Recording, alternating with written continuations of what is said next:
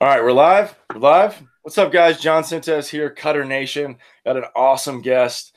My buddy and I, we send messages all the time back to each other. Frustration, happiness, good things.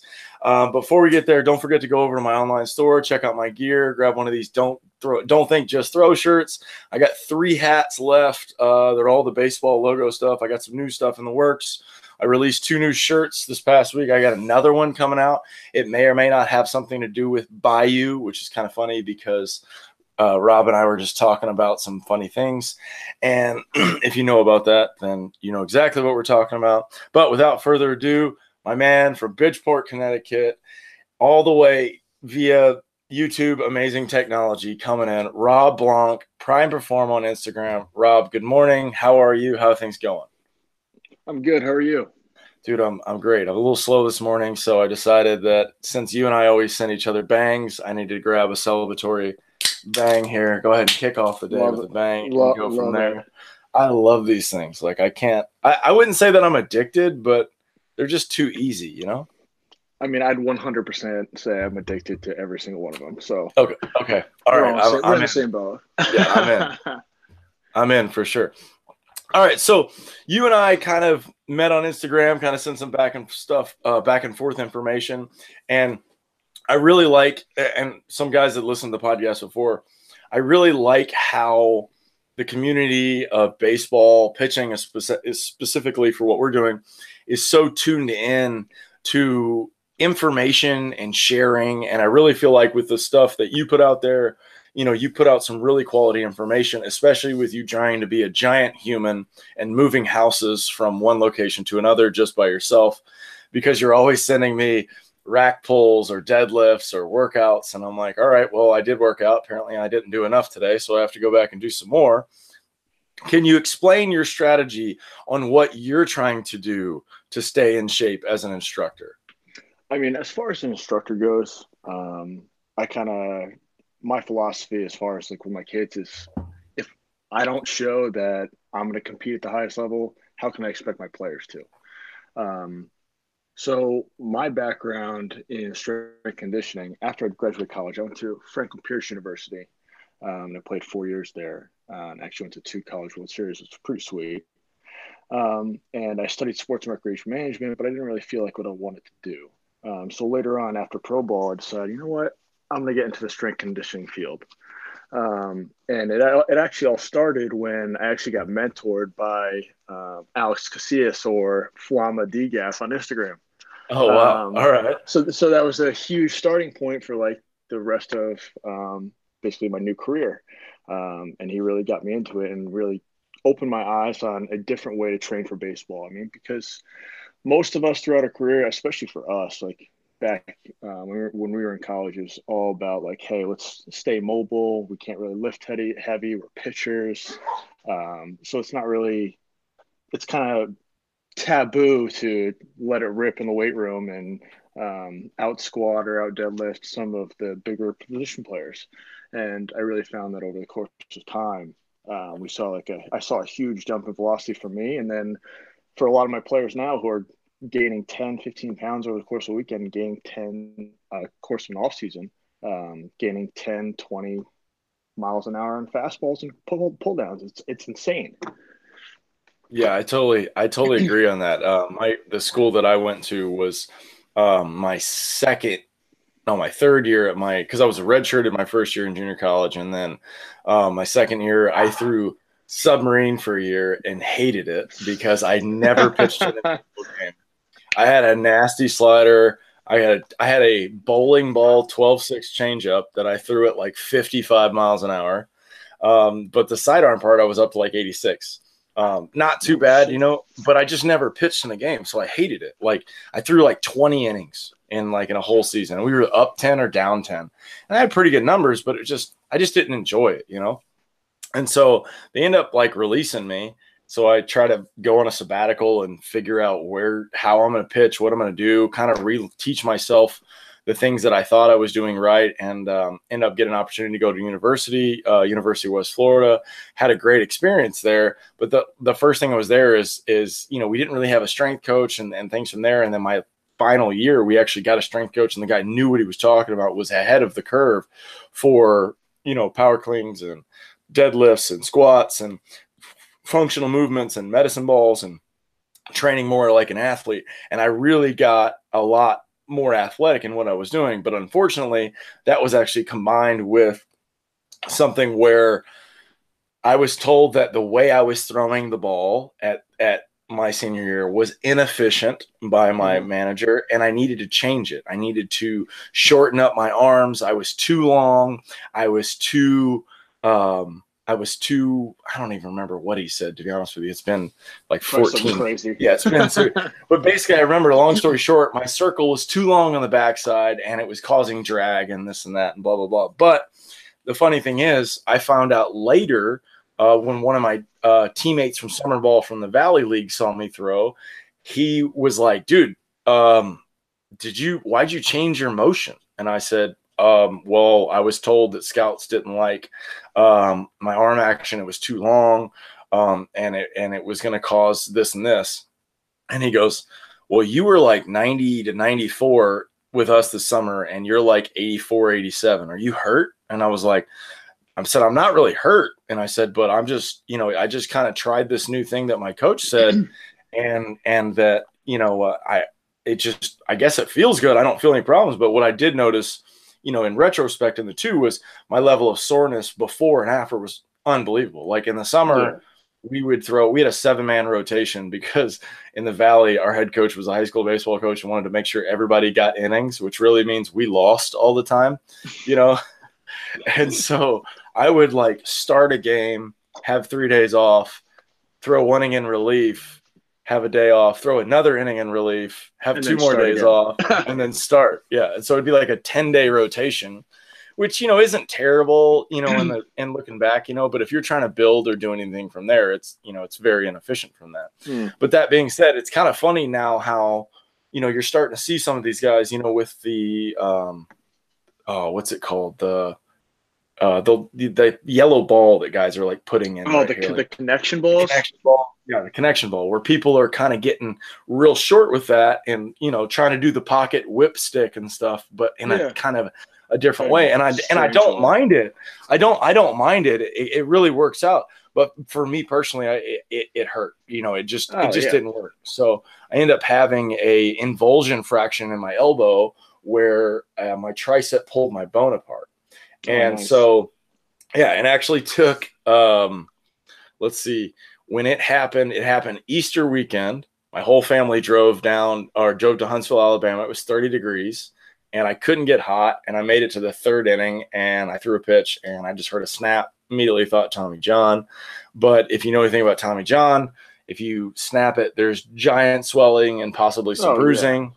And mine swelled for about 6 hours and then went down to nothing, which really confused everybody, except for I was still having massive pain on if I remember specifically trying to pull my bag with my arm and being like, oh, like that was, a repeat of pain. And then also I stepped off of something and like the impact of my body hitting the ground also created pain. So I was very confused. And then when I go to the doctor, I go to the Andrews Institute in Pensacola, which is where our school's at. The doctor tells me, looks like a strain. I'm not really getting any issues back. And my coach is in the meeting with us, and he's like, do you think he can be back for a conference tournament? We need him, blah, blah, blah. He's our ace. And, I'm thinking the same thing. Like, hey, if you think it's a strain, how long am I out? Blah, blah, blah. And he's like, well, let's wait 2 weeks and then you need to start rehab next, in 2 or 3 days. And then we'll see how it goes from there. So about a 4-week rehab progress goes. I don't progress at all. Like they're doing shoulder stretches. They're doing anything that's like any kind of torque or anything. We don't know at this time that there's an 85% stress fracture in my elbow. We don't figure that out till after the conference tournament. And then 2 weeks later, when I finally go to get my, basically your exit interview with the training staff, where they try to get me to sign this letter where I'm completely, healthy. Of course. I'm not signing anything, man. I can't throw. I can't run. I can barely do a tricep extension. I can't do a push-up. Like something's wrong. You know what I mean? And so, long story short, They do an MRI, call me back. I end up having 2 surgeries in 3 years to figure it out, and then had to refigure out my life, how to go from there. But that being said, I would not have learned the amount of information. I would not have learned how to throw my cutter. I would not have learned all these things now and where I'm at and how I could be 32 years old and throw 160 pitches and 11 innings in a Tijuana championship game, which we lose, because I can. Like Yeah. when you're at, and I don't recommend anybody doing that, but I'm saying the only reason why I went to that point is because I went, okay, I know I have unlimited amount of recovery time after this. There is no, and you only play on Sundays, so there is no next weekend. So it was a completely different, situation. So taking all that and then running into you as a large human and trying to go from there. When you figured out, when you were training with Flama, what was really like one of the first things that opened your eyes to, this different way of training? Because I had some similar, I had some things like that kind of be like, whoa, what's all this stuff, Okay, so my freshman year of college, was my first year of pitching ever, because I was a catcher all the way up into college. So I threw 50 plus 60 innings out of the pen my freshman year, and I actually, toward the end of the year, I had a huge amount of shoulder problems. But at that point, I was up to 94, 95, and I was the freshman closer. Um, and the biggest thing was I kind of ran out of gas toward the end, and actually went to the Cape Cod League and pitched for the Yarmouth Dennis Red Sox for a few weeks. And I threw one pitch, and my posterior labrum literally snapped in half. Oh, Um, so I threw the ball about 50 feet and couldn't really lift my shoulder for 3 weeks.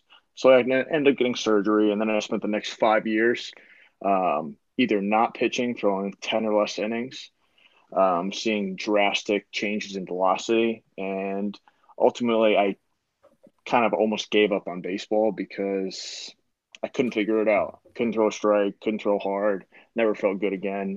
And it took me all the way up until the point when I met Flom on Instagram, because I was just looking on Instagram one day, and I came across this page, and it was like, oh, well, this is a huge, that's when I first discovered Driveline. And I actually messaged him. I was like, hey, you know what? I'm going to go for a training program. And I'd messed around with weighted balls before, where I did like the Tom House program. I mean, I saw a little bit of progress with that.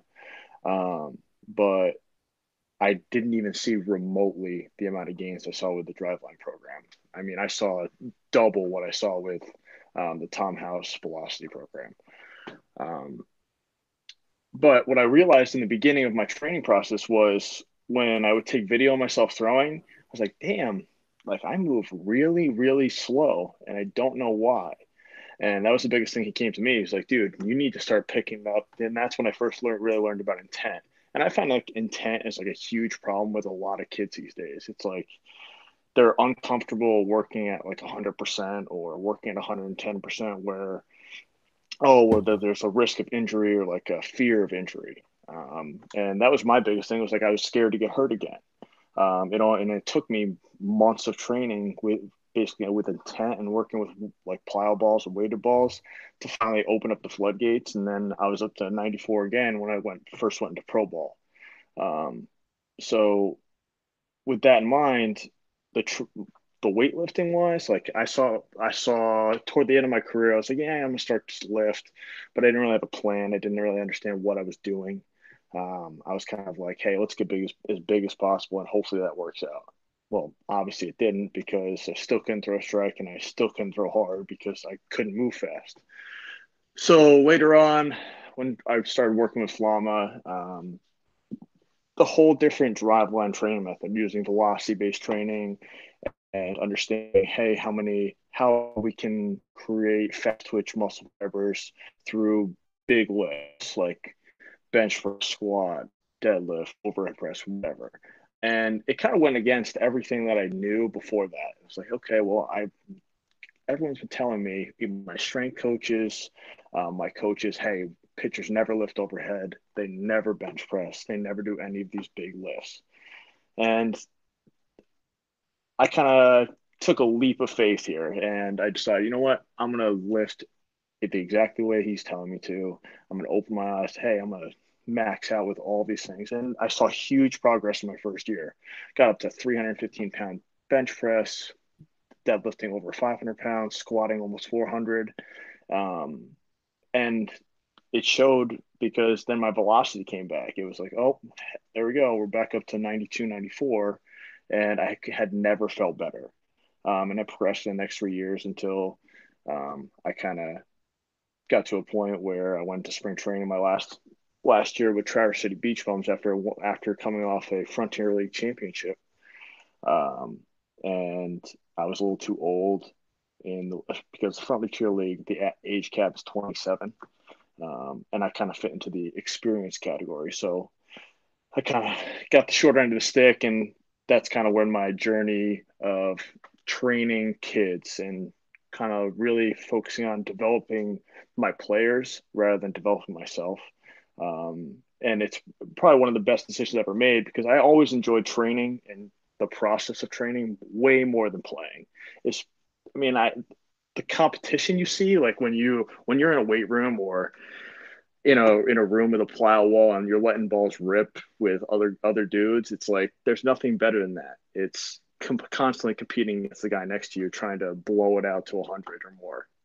So that's basically how I found my new training method, and I'm constantly trying to learn more and more and more and more on how to maximize kids' abilities. I mean, realistically, like if we're looking at a group of guys, you're going to have 10 different players that need to be trained 10 different ways with 10 different problems. So the process of figuring out what works for each individual guy is kind of what drives me to get these kids to reach their ultimate goals.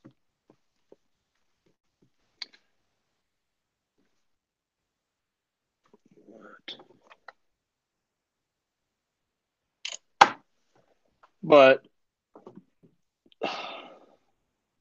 Driveline in itself, I think, is one of the biggest um, influencers on me and my training methods so far, especially Flama, because he kind of introduced me into all of this stuff because his journey was very similar to mine. He got hurt multiple times and worked around in different JUCOs and went to different independent leagues and kind of just rolled through it and was constantly trying to figure out like with the yips. And you see Flama stuff on Instagram all the time talking about the yips and DGAF and everything else, but the whole mental approach with pitching or throwing or hitting whatever, of really being aggressive in our movements and not really focusing on mechanical aspects. That's something I struggled with throughout my career. It's like, hey, how can I threw a bad pitch.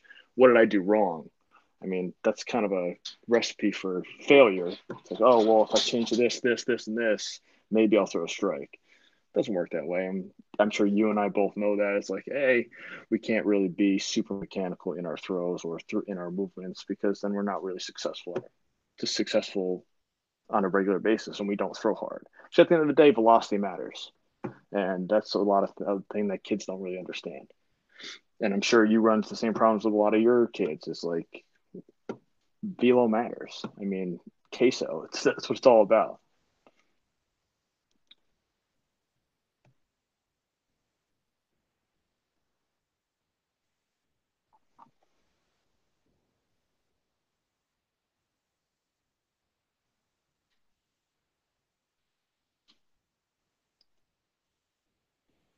Yeah, just yeah, that thing from Trevor Bauer is unbelievable.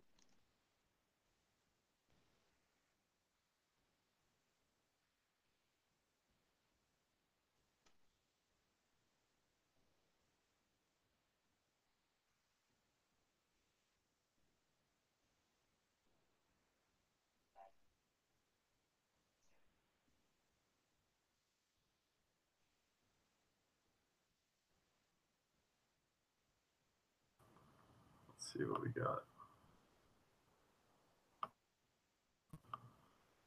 Yo, Rob, can you hear me all right? Yes. Okay, there we go. Sorry, my end kind of. I was actually saying it was kind of funny what you were saying because I'm wearing a "Don't Think Just Throw" shirt right now, and that's exactly what you were just talking about. Shit. No, that's so funny. And honestly, what's weird is I missed Flama in the Pecos League. We actually were on the same team, but he got picked up on the White Sands Pupfish right after I got released from that team after striking out 11. It was hilarious. We had a big issue with the manager there, and this guy was, dude, I didn't even know who he was. So when were you in the Frontier League, by the way, and what team were you on? So my first year was 2015. Yeah, 2015. I started off with the Lake Erie Crushers. I ended up getting basically released for 3 position players. I got picked up by the Normal Corn Belters like 2 weeks later. And then I got sent to the Traverse City Beach Films and actually won the Frontier League Championship. I think that was 2014 or 2015. So you know what's crazy? I was in spring training with Lake Erie also, but I'm trying to look and see what year it was. That's fine. Okay, it was before it was 2012 when I was. Yeah, so it'd be a year or two before me. Yeah, so 2012. Well, who was the coach at that point? Mazzarelli. Oh yeah, so no, it was 2 years later, a year or two later. Okay, yeah, so that's funny. And so I actually went in cold through the draft in Lake Erie, and once I finally got healthy, I was able to get up there. I did real well, and then I ended up getting the short end of the stick too because they brought back 2 guys who got released from affiliated ball. So I wasn't able to I didn't even get an opportunity. I made it to the last day, and then they released 5 of us. And they were like, yeah, you can go to the Pecos League. And I had no idea what it was. And I tried to do research. That was when the websites were even worse than they are now. And so they give me this guy's number. I call him. And so I ended up, my dad's like, well, hey, you need to play. You got to go. I'll help drive you over there. So we drove 24 hours from Florida to New Mexico. And I got over there, called the guy, didn't know who he was. And then realized when I called him and then looked at him that we were like about the same age. I was like, whoa, this is kind of, who are you? What's the deal? And he ended up, all right, well, here's your jersey. Locker room's like this shed over here behind the bullpen. And yeah, if you want to shag BP or whatever, you want to rest, grab some food, games here at this time, it will be ready in a little bit. So just be ready for that. And I'm like, okay, I guess that's what we're doing, And so I end up like doing the math, meeting a couple guys and looking at some stuff. And there must have been 60 guys out there. And I'm like, that's a lot of people. I don't really know what's going on. And then we have a pitchers meeting and I look around again and I'm like, there must be like 40 of us. Like there's a ton of dudes here, like there was and this guy, in the Pecos League, a lot of people don't know, but even there's a 25-man roster, but that's a daily roster. It doesn't really matter, how things go with that. Like it's really the Wild West of like, professional baseball, quote unquote, where, you get paid, you don't get paid, and there's a whole different thing on that. But long story short, I really wouldn't have gotten to where I was without that because I met this guy, the legend Rod Tafoya, Rod Tafoya, when I met him, I need to catch up with him because I haven't talked in a while. He was 50, throwing 85 as a lefty with only a fastball and a cutter. And he Nolan Ryan grunted every pitch. And he was a president of a bank in Santa Fe, New Mexico, and he could only pitch on Saturday or Sundays. And our manager would finagle the rotation because, by the way, no off days in the Pecos League. You played 72 games in 73 days. The only off day was the All-Star game, and I made the All-Star team both years, which means I really didn't have an off day, which was absolutely a grind. But long story short, it was ended up being, I understood what it was when I got there. I knew, I understand it's not about the money.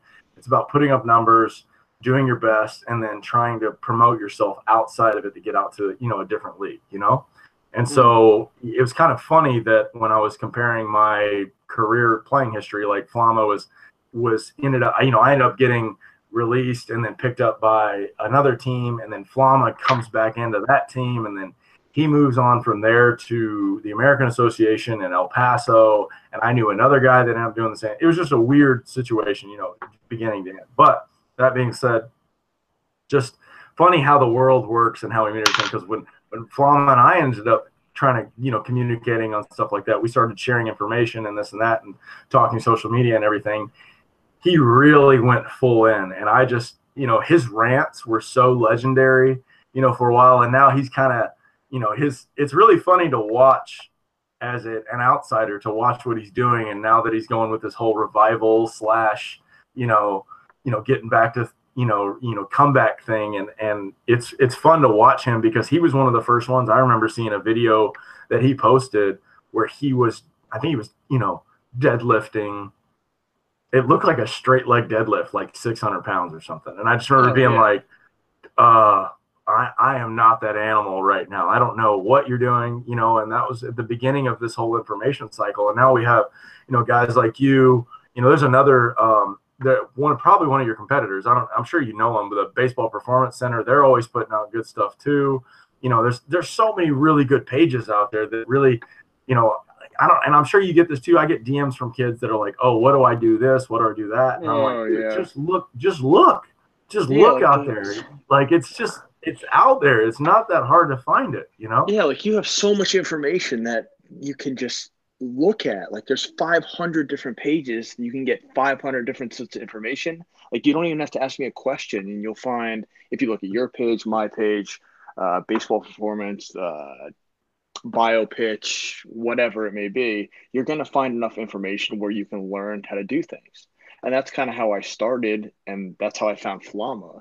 But funny to know that Flama is one of the first Driveline guys, because he started off with the huge case of the yips and couldn't figure it out. So he was totally mentally screwed to start with, and then he went and found Kyle and actually fixed basically everything, and then kind of went right back to it. Yeah, I'm interested to see what his quote unquote, you know, comeback season, all that whole thing's going to be, because now he's got the Fernando thing, which I think is hilarious. You know, he's done a really good job, like, identifying and being able for people to be like, you know, I always see it on random pages, like the Velo Farm. I'm not sure if you follow them. That's a great one. You know, they're always putting out like little Fernando things, and then, you know, you got VIP. I think it's called VIP Throwing or something like that. That's over on the East Coast too. Those guys are great. Velocity Increase Program, and then the guy who actually owned VIP now actually runs PRP Baseball. Oh, okay. Now I got to follow that one now. Okay, hold on. Let's get to there.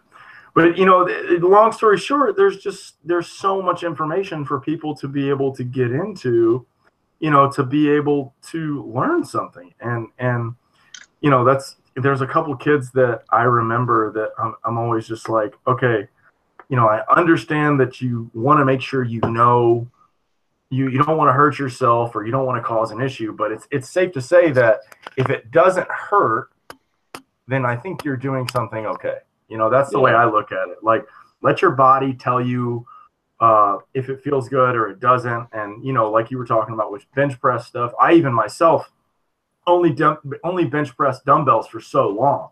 And then this past probably 3 or 4 weeks, I really just okay.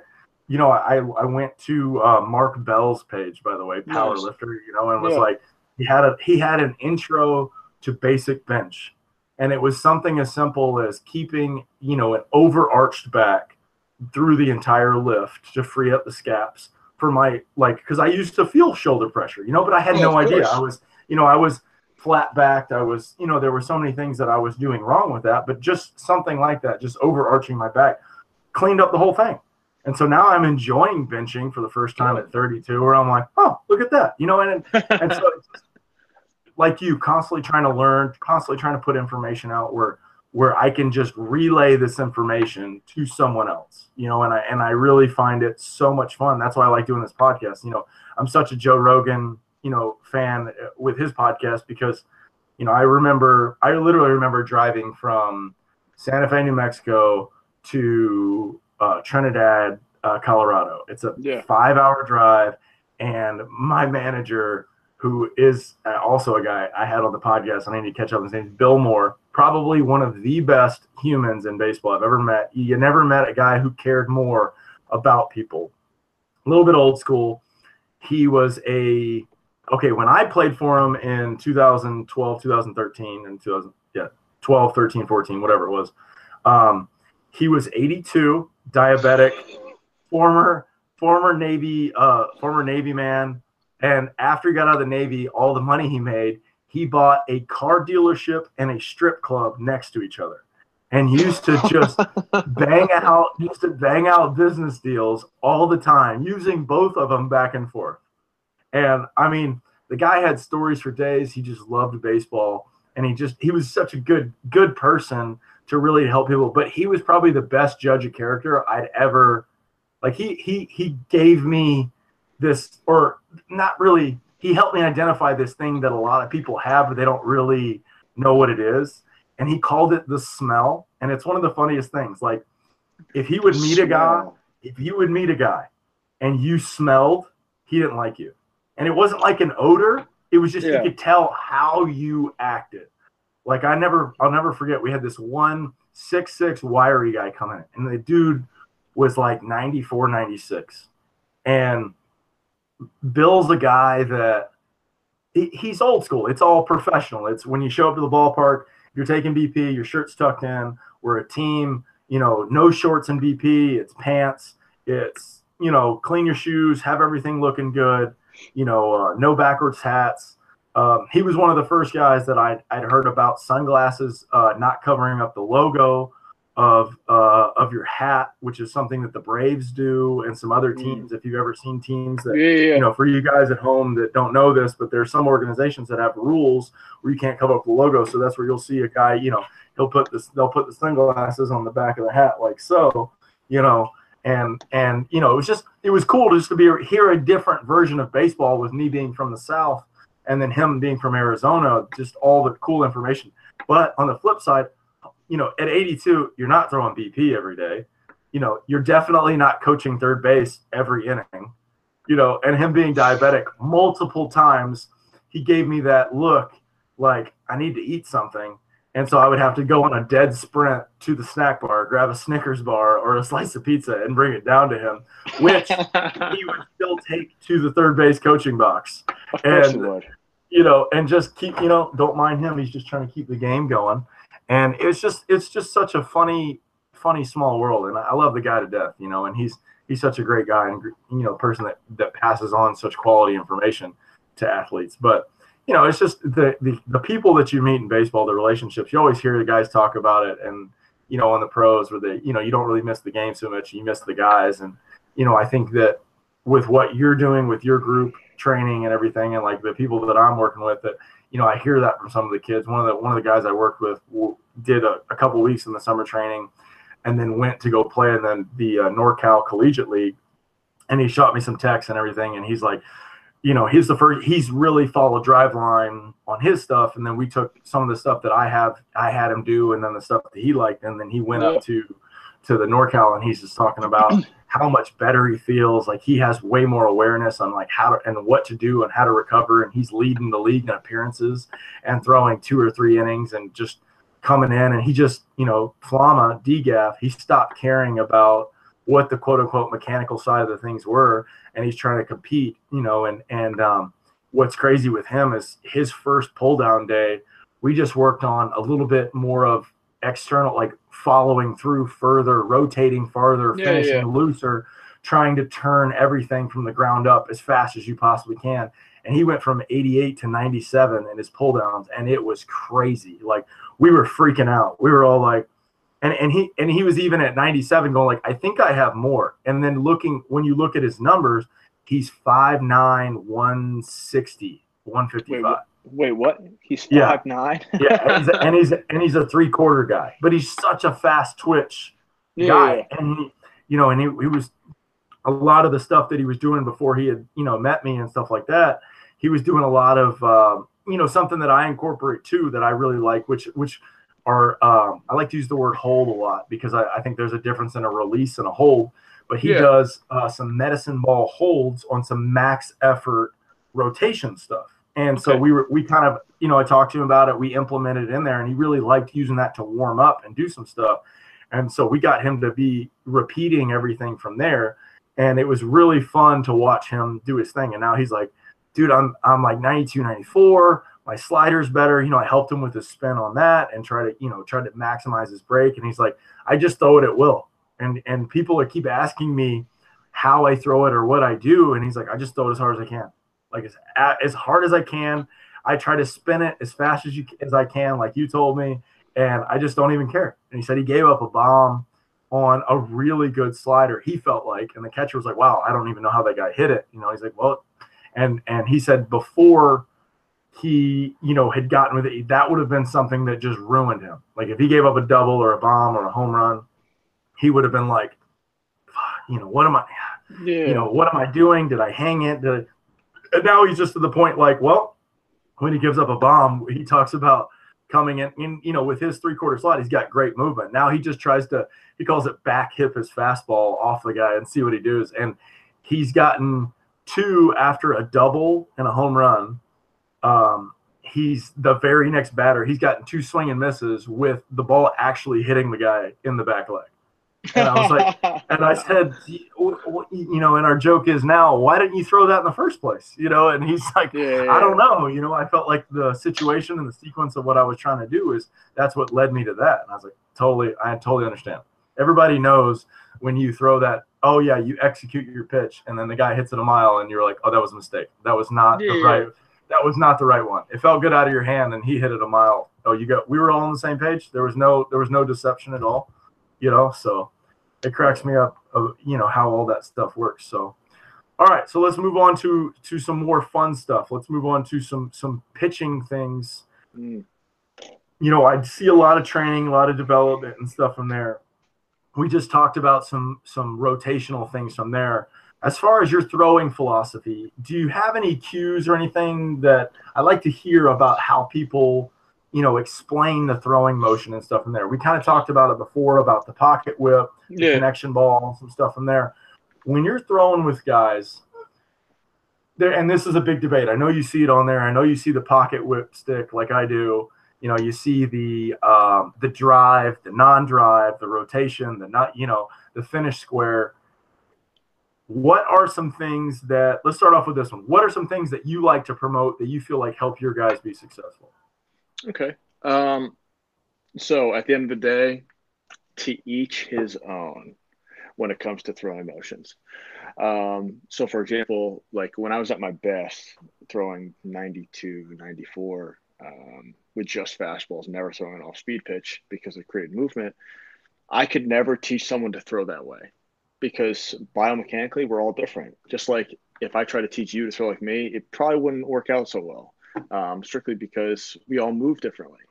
So as far as things go, like my biggest philosophy when it comes to coaching is don't overcoach, because at the end of the day, kids do what feels right. So we need to find that happy medium between understanding, hey, what's efficient and what feels good, because we don't all need to be cookie cutters. I don't need to have every single kid throwing exactly the same, like University of Virginia back in the day, where it's like, hey, every single guy rolls on the mound and throws exactly the same way. And dude, that's how Florida State was when I was growing up. They did the same thing hitting and pitching wise, and that was like my dream school. Yeah. Sorry to interrupt you. Go ahead. No, you're good. But yeah, you see it more and more and more at random different schools, but it's becoming less and less prominent. But you see it more and more in travel ball, especially because I'm in the travel ball scene, especially with high school kids. It's like you see people teaching the same thing to every single kid. It's like, take a step back and realize how that sounds. It's like you're trying to teach one kid who's 6'6", 250, and then the next kid who's 5'11", 180, who throw completely different arm slots and teaching them the same thing. It doesn't work that way. Yeah. These kids can't move the same. So as far as like the pocket goes, I think the pocket is like revolutionary, strictly because something I struggled throughout my career was I had a super long arm swing where I would create a huge arc way behind my back into a scap load, but I would reach it at a point where I'm across my body, where I put too much strain on my shoulder capsule. So that's where my labrum issue may or may not have come from. Because at the end of the day, people say they get hurt because of this, this, and this, but at the end of the day, you got hurt. You can't blame one certain thing. Yeah. That's the reason why, like, when people say weighted balls are bad, like, is really weighted balls bad, or hey, how about the way you're throwing, or how about the way you're taking care of yourself? Yeah. So when we talk about the pocket of understanding, the biggest thing I find with the pocket is it is efficient, it's repeatable, because as throwers in general, you see it constantly in infielders, outfielders, pitchers, catchers, whatever. Repeatability is key. Like if you can repeat your motion with seven different pitches or from different distances at different intensities, you're going to create consistent results. So I find that, especially with younger kids, I find that with 10, 12, 14-year-olds, creating the pocket and understanding, hey, how to load ourselves into our posterior chain becomes so much easier for these kids to repeat their delivery. Yeah, we're all going to reach it at a different time or in a different way. But I'm seeing great results with these kids because they're actually buying into the fact, hey, repeatability is what makes me better. What makes me more efficient and what makes me throw harder. And then going past that, there's a huge debate between back leg action, which can go on forever. Yeah. It's like, oh, some people say you need to push off the mound, but then for every guy that says you need to push off the mound, there's another guy who says you need to just work down the mound or not really create force off the mound. It's like or pull down the mound, which is something that I heard Scherzer say some stuff about that, how he's trying to keep his back foot pushing into the ground while his front foot's sweeping out, which when you watch his motion, I think somebody posted a video of him in the bullpen in spring training. And I watched that. I'm sure you do the same thing I do, where you watch the video, it's on loop, and you don't even realize you watched it 100 times before that you're like, oh, okay, I need to stop for a second.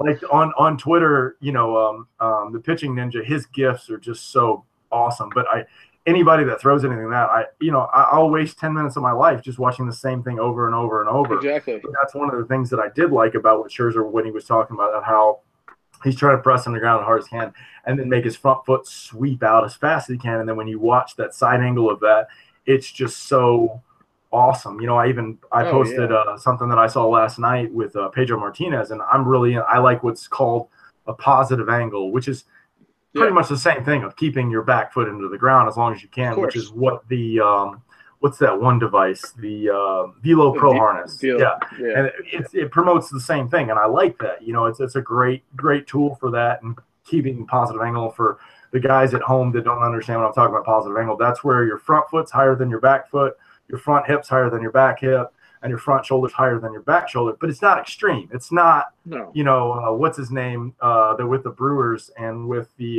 Astros. Mike, what's his name? Where you're, completely. Oh, I think it's Mike. Yeah.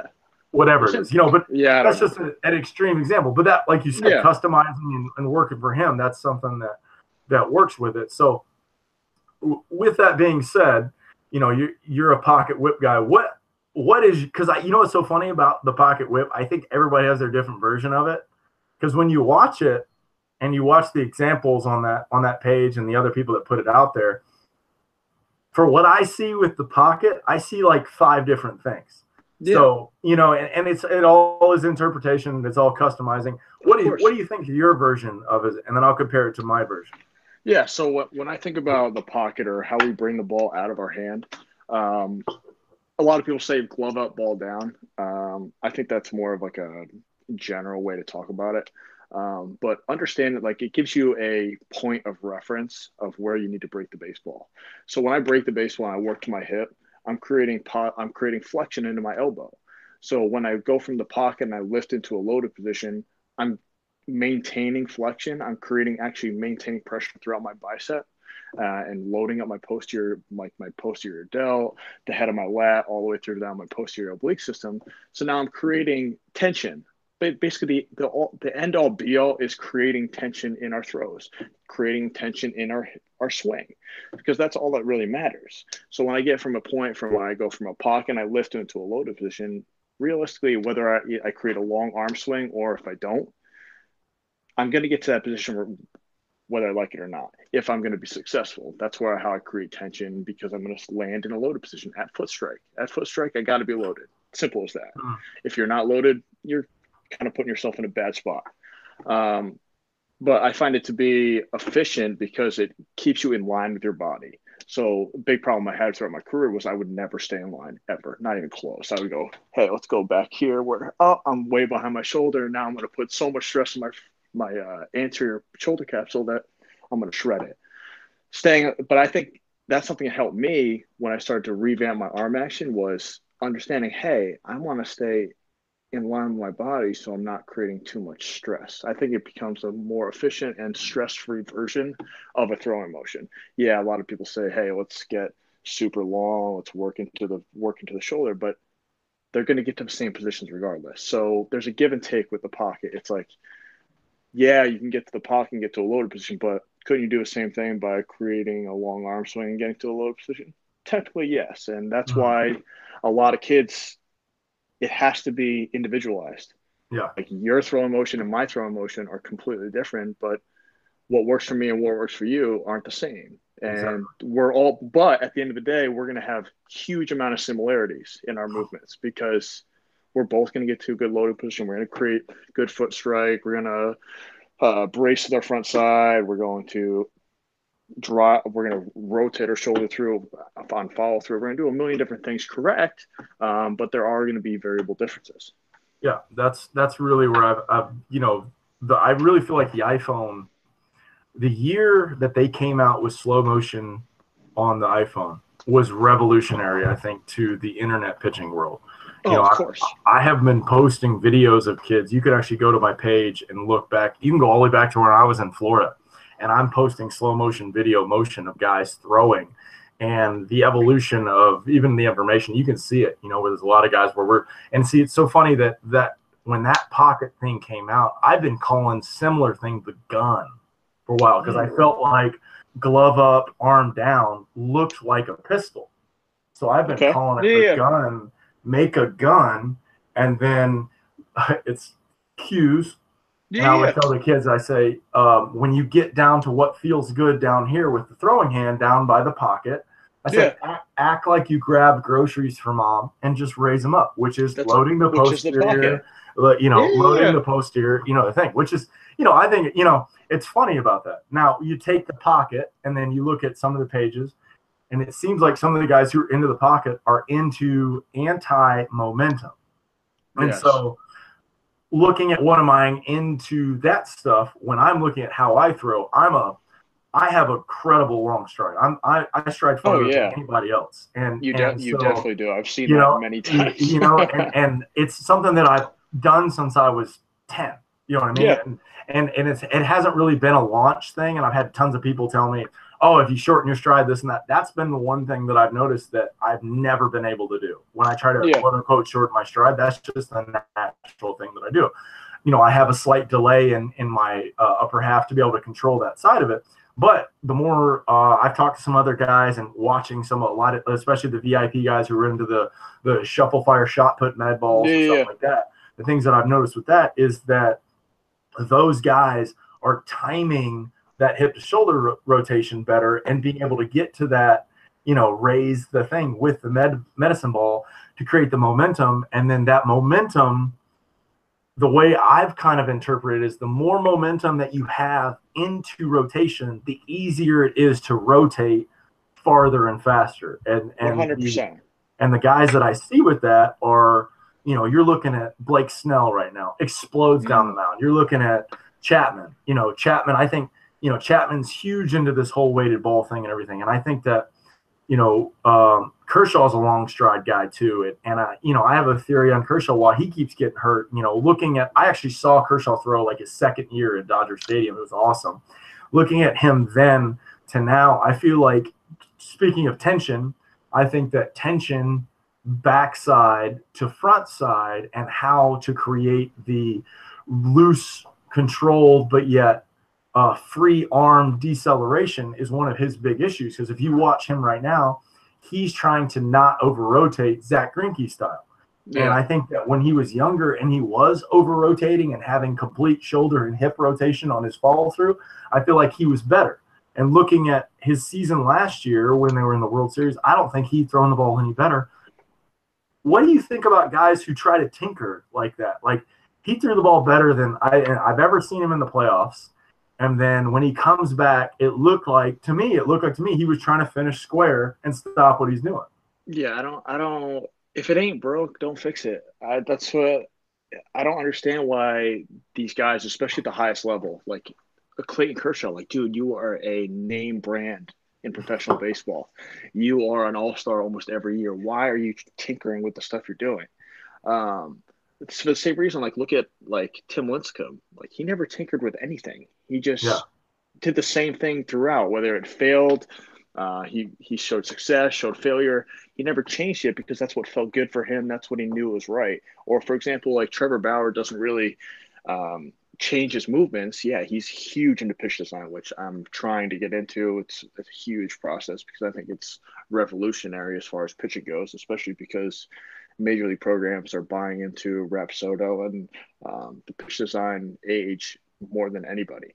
Yeah. And I think that needs to trickle down to youth sports because at the end of the day, if you can maximize your ability to throw your off-speed pitches and maximize your fastballs, you're going to be more successful.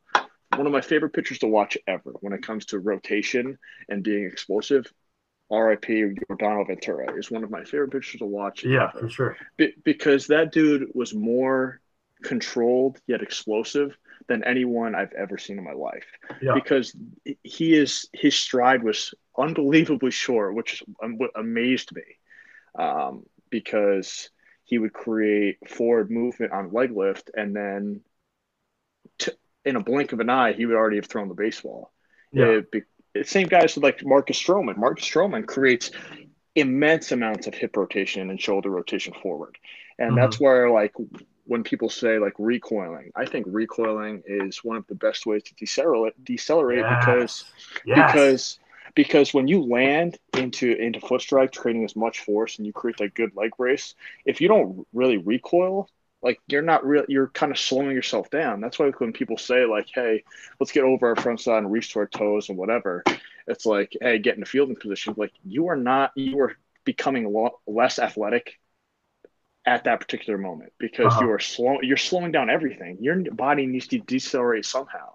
When you see guys recoil, if you watch in slow-mo, they're getting full shoulder extension forward, creating the shoulder rotation forward all the way into their backside. Their arm touches basically their backside or kind of hits the front of their chest and then recoils back. Like and people say like, oh, well, that's bad. I was like, oh, they're not finishing their pitches. Like, are you watching what I'm watching? Like they're completely creating shoulder rotation forward and finishing their pitch and then finishing in it's a natural thing. An absolute swaggy way to finish pitches. It's like look at these guys. It's so funny that as we're talking about these guys who are throwing and you hear about, oh, arm recoil's bad and this and that. And it's so funny how those guys who do it are so successful at it and they call it the Conyo finish. And it's just so true because there's so many guys that I've seen that legit have a Conyo finish. And that's the first time I say it. And I've stood point blank next to a guy who threw 101. Yeah. And speaking of what you're saying with Yordano Ventura, this guy threw just like him. And I've never seen anybody get hit harder. And it really baffled me until I started looking at this. And this is something and I want your opinion on. Yeah. Flight time. I think flight time of the baseball, especially with fastballs, is a very underrated statistic. Because I've seen, like I said, you see some short stride guys. And then, you hear hitters. Like when some guys face me and they see, the guns. Right now, I'm not, obviously I'm 32. I'm not elite shape going, but I can still go up and throw and I can touch 90. Of course. But the guys that recently I threw against some college guys and they were talking about how I was 88-90, but my 88-90 looked so much harder and everything moved so much later than anything some of these kids have ever faced. And I said, well, according to my distance, what I was saying, my foot stride, my front toe to the guy that I'm pitching against his front toe, I cleared his entire step. I was literally an entire foot closer to the thing. And I think that's an underrated thing. And you hear some hitters talk about it where this guy's 92 looks like 100 and I just can't see it. And then you look at the stuff that they're doing. Even Stroman, now he's come back after the DL. I'm trying to see a difference in what he's kind of changed, and it looks like he does have more momentum and a longer stride right now. And he he does great job with that arm rotation and getting that arm coming through. With one of the things, one of my favorite rules, I call it rules for especially when I'm teaching kids at the beginning, to teach the gun and everything. After I teach them the gun, there's 3 rules that I've run into, and I want to get your opinion on this. Is one, both hands move at the same time. That's actually, I feel like it's one of the things that's not preached. When you see kids when they're trying to throw, I'm trying to teach them, look, we're trying to be a Ferris wheel, but on your axis, your arm path. We're trying to match the clock of what you're trying to do. I think that I don't hear a lot of people talk about that, because you see a lot of people that, like what I call, like what you were saying, where you have the pocket where it's ball down, glove up. I see a lot of people that want to swing up. God. When I see people swing up, by the way, it's not that it's wrong. I just feel like I see more guys who have shoulder and elbow pain with the swing up. You know what I mean? And that's the way I was taught, and that's one of the things that I was told to change, was to swing up. And then, coming from experience, this guy gave out. Yeah. It happens. I mean, we were all taught that way. Exactly. So that's number 1, both hands move at the same time. Number 2, and this is where I feel like this part is debatable, because you see people all the time with a glove tuck and all this stuff. I really feel like both arms can't cross at any point. And the reason why is because of the tension part you were talking about. So if you take your glove and you tuck it and you reach as far behind underneath to that follow through position, you're getting what I call shoulder crunch, where both shoulders are moving forward at the same time, just because you're stopping. And I feel like that puts massive tension on the shoulders, the chest, and then especially when I'm trying to decelerate, I don't want any tension on that. I want that conio finish as best as I can. Of course. And then number 3 is both hands finish past the hip, even with the the conio finish. I want both hands. You see Charlie Morton right now really doing a good job of over exaggerating his glove side, getting behind his body. Scherzer's, still even though he's a glove tuck guy, the glove goes with the shoulder. It doesn't stop. And so 3 rule. What do you think about those 3 basic rules of throwing? Yeah. So when we talk about like front arm action, when we're talking about like where it goes, like I am not a glove tuck guy. The reason why I'm not a glove tuck guy is because I think of it as a huge stop sign. Yeah. When it comes to acceleration, it's like especially for kids, it's like, hey, I'm gonna extend my arm forward and I'm gonna glove tuck. Well, now I'm kind of in a terrible position where I'm trying to accelerate my front arm, and now I can't really create any shoulder rotation, and I'm kind of decelerating way before I want to, because physiologically, when my front arm hits my chest, my body wants to stop. So get it out of the way. It's like, that's why, like, for example, like I've done something early on that I learned from Driveline was positive disconnection. When we talk about positive disconnection, it's almost like our front arm disconnects from our torso. So into foot strike, we land in a loaded position toward the target, but then we create disconnection with my front arm. So it creates a lane for our chest and our backside to go through. It's like, if I don't clear my front side and work past my body or parallel to my body, I'm not really finishing my throw. There's no way I can recoil from like this. It's impossible. Yeah. But like when you see it but the problem is you see it nonstop in guys. You see guys with glove tucks. You see guys with gloves behind their back. You see guys with their glove down. You see guys with their glove like here. But so then there's a huge debate like, oh, what's more efficient? Like, why does there even need to be a debate? What works for the individual? Exactly. Like if I tried to go like this, I would throw way slower than I do. But if I create positive disconnection and I create, like when I throw, my glove goes way behind my back, and so does you. Like I've seen you throw plenty of times. It's like, hey, you're creating good shoulder rotation. We're pulling your glove through, and you're creating massive amounts of extension. Yeah. So when it comes to the stride length, that goes hand in hand to forward momentum. Yeah. Like I know a lot of kids, like the whole old school ideal of staying over the rubber is very, very dead. It's like we're not creating anything that way. Yeah. So like my biggest philosophy is understanding when we lift our leg, whether it be a full leg kick, slide step, whatever, we need to create forward momentum sorry, it just needs to happen because we're explosive athletes. We need to move as fast as we can in one direction, creating as much velocity as we can. So if I'm creating forward momentum and trailing my backside, like creating pressure or thinking about pushing through the floor or through the mound as I move forward, I'm going to create an explosive movement when that front foot hits the ground. So all three of those rules, I like them. They're awesome. Strictly because it covers all the bases. I feel like they're general enough to where if you are a glove tuck guy, we're just trying to get the shoulders to keep going. You know, and well, one of the biggest glove tuck guys that I've seen, I've seen him throw 3 times now. And what I really love is Verlander, and he's such a giant glove tuck guy. And when it's so crazy how you remember last year before he got traded, they were talking about how washed up he was. Yeah. And they were saying, his velo's down, he's 90, 92. And all I saw was him glove tuck, finish square, and then short stride.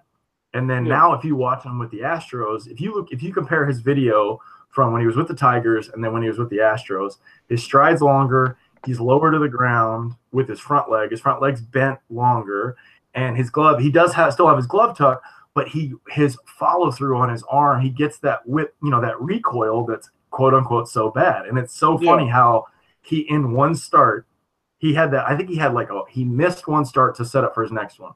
Yeah. And for the way I've interpreted it, it definitely seems like, and the Astros are so into this video and Edgertronic and all that stuff, they showed him, when you throw 100, this is what you do.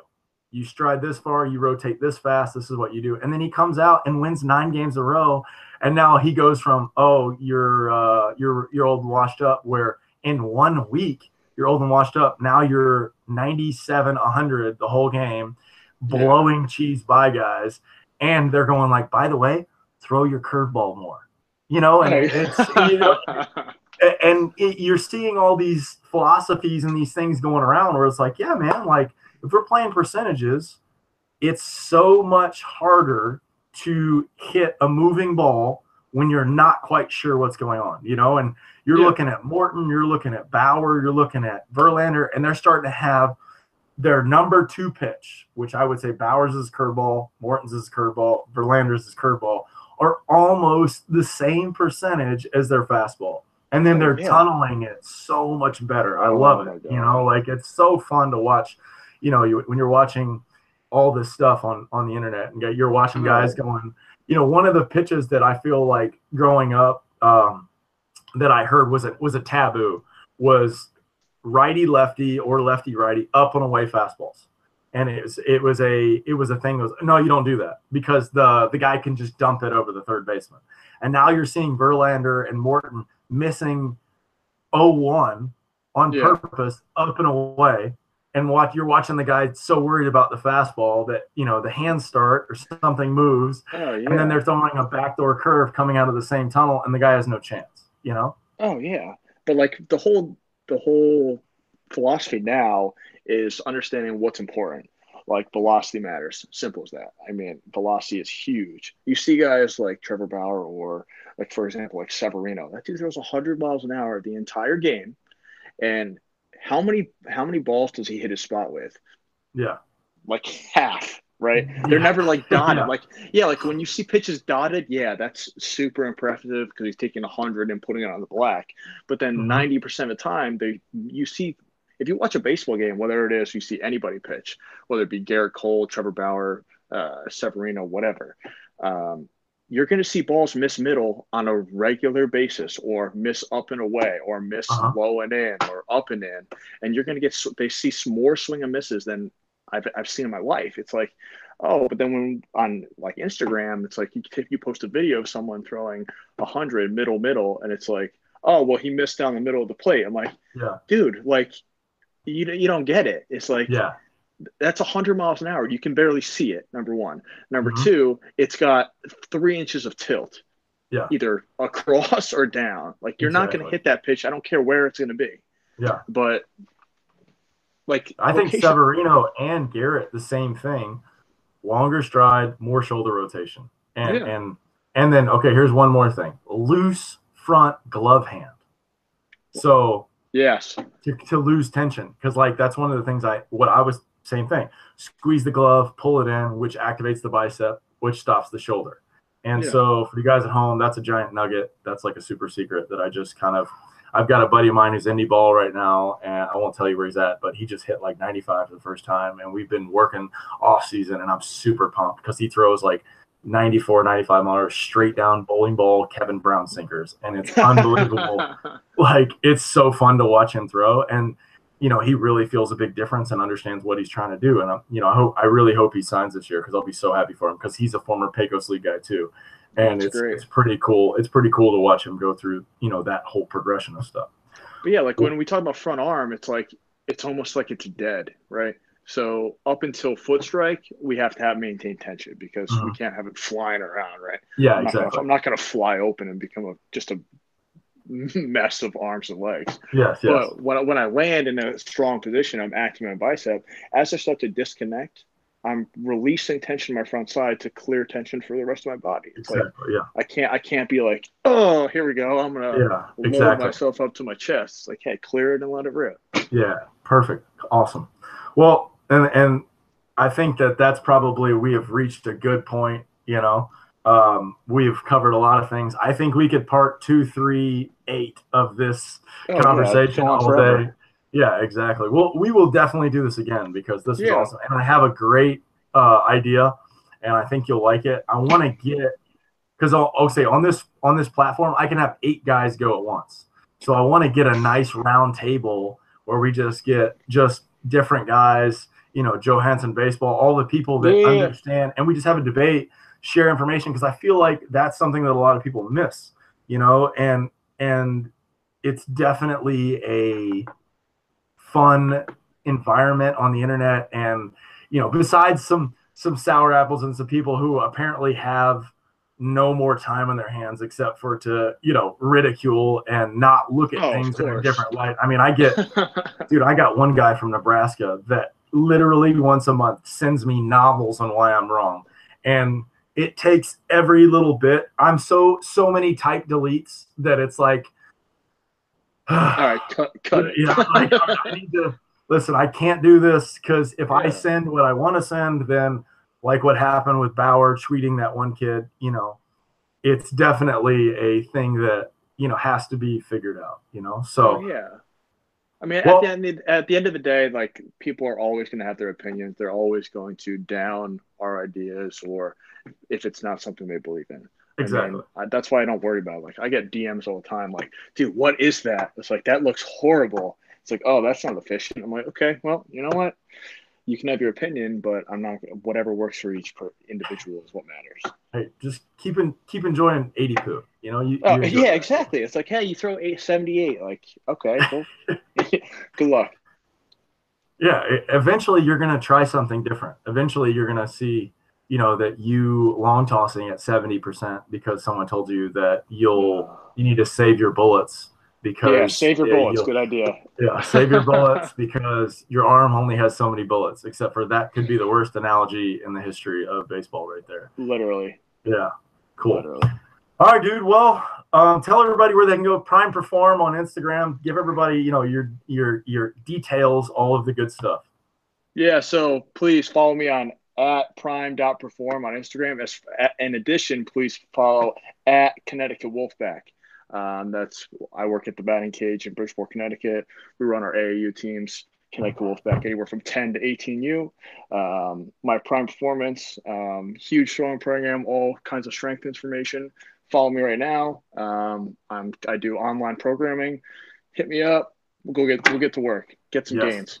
Yes, do that. Do that, guys. If you haven't, do it. I'm working on some online stuff. I'll tell you about it off air. I've got some pretty exciting stuff. Maybe do you guys ever come to Arizona for the stuff over there, or do you stay in Florida? No, we kind of just stay around. Oh, you stay around. You haven't gotten to do the big stuff yet?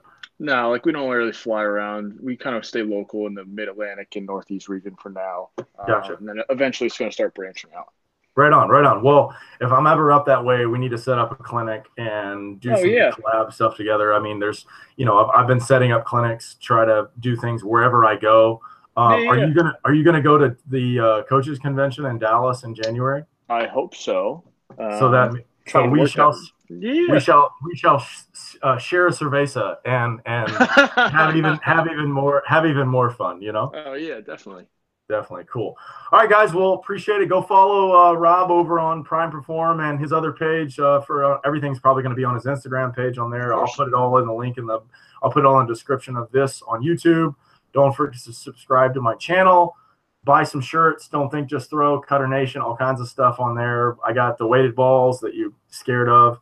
I got the shoulder tube. I got the J bands. I got the floss, the 108 flush bands, like, whatever, man. I want to help. And if you got a question, I've got on how to use all those on YouTube as well. So you got anything else for them? You got any more nuggets? Oh, we got to save nuggets for the next time. Yeah. But please buy that shirt. That thing is fresh. Yeah. Hey. Don't think just throw, man. Don't think just throw. Sounds good. All right, man. I appreciate it. Don't go anywhere. We'll chat a little bit more and go from there. Guys, thanks. One last thing. Don't forget, and I know it's kind of a theme, throw hard. Throw hard. Yeah. Please throw hard. Please. Thanks for having me. Yeah, no problem.